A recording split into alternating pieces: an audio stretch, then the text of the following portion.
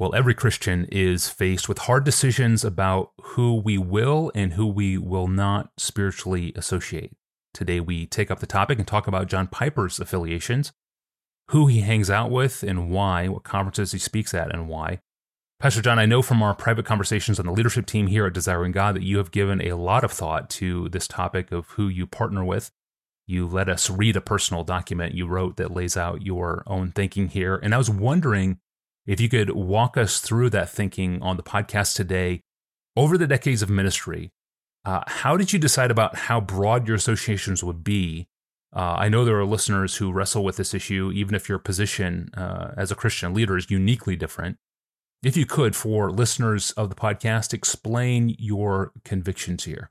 What might be most helpful is for me to describe how I have made certain decisions about the degree of unity I expect in the various settings that I'm part of and why I've made those decisions. And I should say at the outset that most of these decisions that I'm going to talk about for the next few minutes are not explicitly demanded in the Bible. I believe they're informed by the Bible. I've tried to do it that way, but they're not the kind of decisions that cause me to say, now everyone should do it this way. I'll mention 6 kinds of associations over the years with other believers that I faced as expectations for leadership came my way, kinds of togetherness where I had to make decisions who I'd hang out with and who I wouldn't. As I mentioned them, think of them as concentric circles moving outward, with the first most inner circle being the one where I expect the most agreement, and the 6th and farthest out circle where I expect the least agreement in those I'm together with. So here's the first one. My elders and staff of the church where I was the lead pastor for 33 years. As much as it lies in my ability and my power, I'm going to work in that setting for deep and detailed theological unity, as well as ethical unity on biblical convictions on major issues, as well as ministry philosophy issues like a strong commitment to world missions, youth ministry that's not biblically empty fun and games, worship services that are serious joy and not living room casual slapstick, howdy partner kinds of gatherings.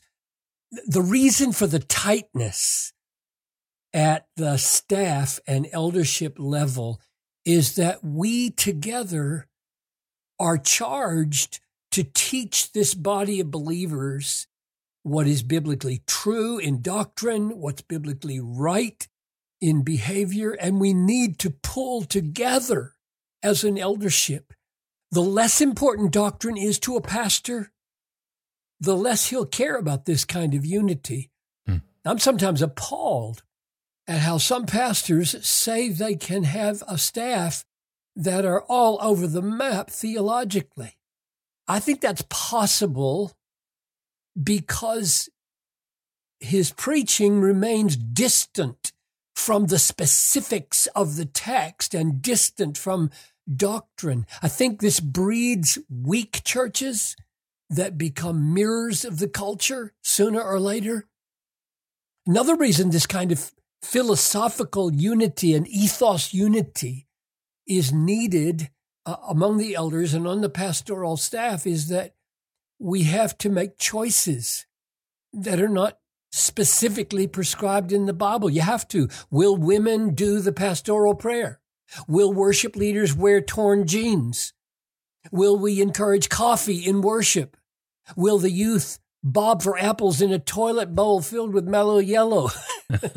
and 100 other choices that are not laid down explicitly in the Bible. And without a significant ethos and philosophical unity, the conflicts on the staff can become unlivable. So it almost goes without saying here, but not quite, so I'll say it, that with all this theological and ethical and philosophical sameness, unity, I really do want personality diversity and ethnic diversity on the staff and the elders. That's because my own limitations in personality have to be compensated for in others so that the people are helped by having people of different personalities on the council. Secondly, church planting network that I support and I'm part of. So this is the next concentric circle outward. We have one life to live, and we have to make choices about what we think will make the greatest impact for the glory of Christ and the good of the nations. And when I ponder where my church planting energies should go, my answer has been, I want to plant churches. I want to be a part of that movement. Churches that believe our elder affirmation of faith. So the Treasuring Christ Together network of churches that has grown up consists of churches whose elders affirm these truths. It's a pretty significant affirmation of faith. Mm-hmm. It's the same one we use here at Desiring God. Yeah. On the other hand, the philosophical and the ethos dimensions are not as tight in my association with those pastors. I don't have pastoral oversight in those churches, and so I don't exert that kind of influence, and I'm willing to live with that. Behind this choice, this measure of unity and diversity at the church planting level, behind that choice is the conviction, and I could be wrong about this, that over the long haul of, say, 30, 60, 100 years, the greatest good will come through greater doctrinal faithfulness than through greater numbers of churches which are doctrinally diffuse. That's a conviction that I've operated with. I hope it's true. Third, conferences that I'm responsible for leading. Now, that would include, for example, the Bethlehem Conference for Pastors that I was basically responsible for from 1988 to 2013, as long as I was the pastor there at Bethlehem. And here, my tolerance level of differences was greater than with the elders and the church planters. And the reason for this is that the people who came to speak at these conferences with specific assignments, they came with specific assignments, and they don't have significant influence in the conference on numerous other issues where there might be some significant differences between us. Nevertheless, it makes a difference to me what the speakers believe and how they live and lead outside the conference. I would not want to have a speaker who was outspoken and widely influential on issues that I regarded as harmful or unhelpful to the church. But I have invited speakers who were less Calvinistic than I, but didn't foreground this. And my rationale for this wider diversity was that the spirit of wider fellowship with doctrinally serious people with a manifestly high regard for the inerrancy and preciousness of Scripture would in the end, in the long run, commend the more rigorously biblical theological vision that I was trying to spread over those 30 years. In general, I wanted to promote the truth and the beauty of the doctrines of grace and the preciousness of serious God-centered worship and the radical commitment to a lifestyle of global missions. I looked for people who loved the vision of God that I cherished, even if they did not fully understand it in some cases or replicate it. And now only God knows whether the strategy that we chose was the most effective, but that's how we made our choices. And I'm sure I made some mistakes in that process, but you do the best you can. Fourth concentric circle, moving out, speaking at other people's conferences. Now, how do you make decisions there? I've experimented on this, being unsure about the implications. in general, I avoided generic conferences that cared little for doctrine, let alone Calvinistic doctrine. I wanted to invest in people and ministries that wanted to advance the importance of biblical, reformed truth, not just vanilla evangelicalism.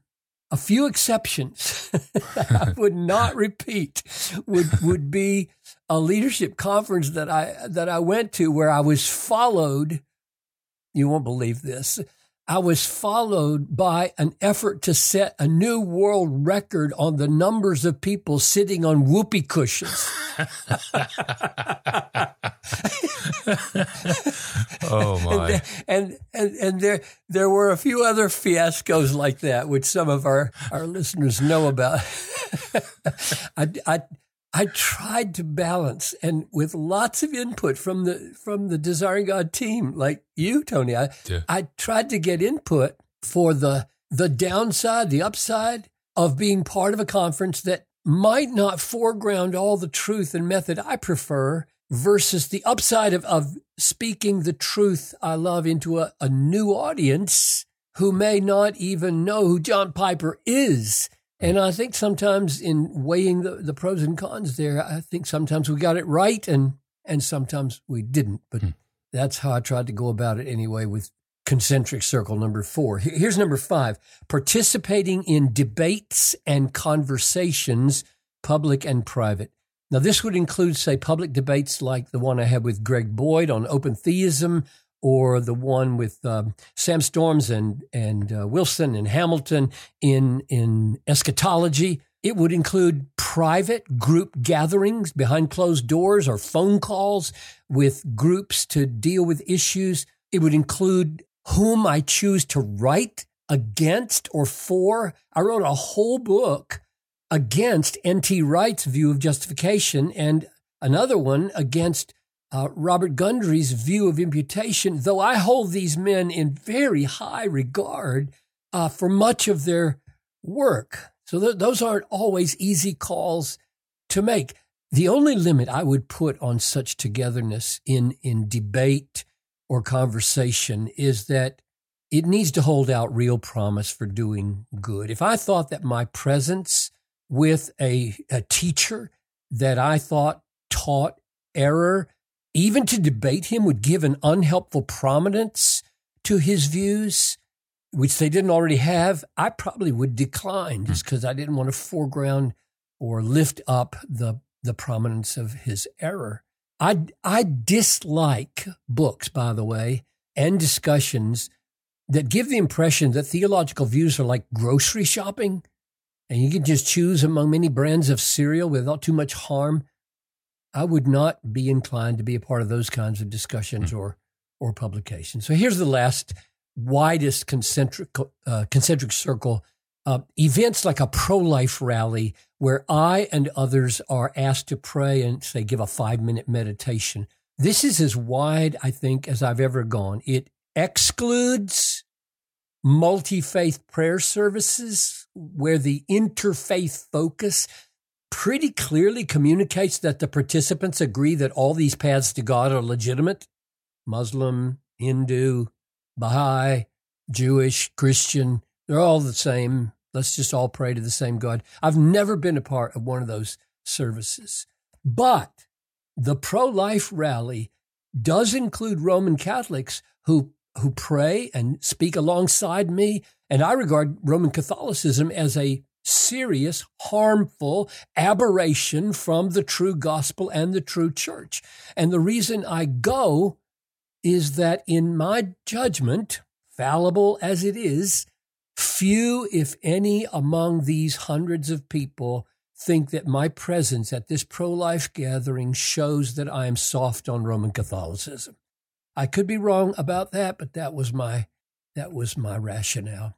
So, wrapping it up, what I think all this comes down to for me is making the judgment call about whether a strong, explicit, joyful, Bible-saturated, reformed, complementarian commitment, shaping and guiding my preaching and speaking and publishing and organizational leadership, whether prioritizing doctrine like that will have the greatest impact for fruitful evangelism, multiplying of healthy churches, reaching of unreached people groups globally, the faithfulness of radical prophetic witness to the culture, earnest love and holiness among God's people, or whether those aims would be better accomplished in the long run by a more muted doctrinal focus and a bigger tent of partnerships. That's been the question for me. Mm-hmm. And given what I see in the Bible, in the foregrounding of truth in the Bible especially, and what I see in church history, I don't think doctrinally minimalist movements have the Christ-exalting, God-centered staying power or transformative power that spiritually vital, reformed, complementarian, rigorously biblical movements have. Thank you, Pastor John. And when you speak of youth bobbing for apples in a toilet filled with mellow yellow, I mean, your imagination is either very vibrant or... that is not imagination. That's not imagination. You're speaking from experience. I am. All right, don't out anybody. Let me see if I can transition from that into some sort of a close here. Thank you for joining us today. Ask a question of your own, search our growing archive, or subscribe to the podcast, all at AskPastorJohn.com. I am your host, Tony Reinke. We're back here on Wednesday. We'll see you then.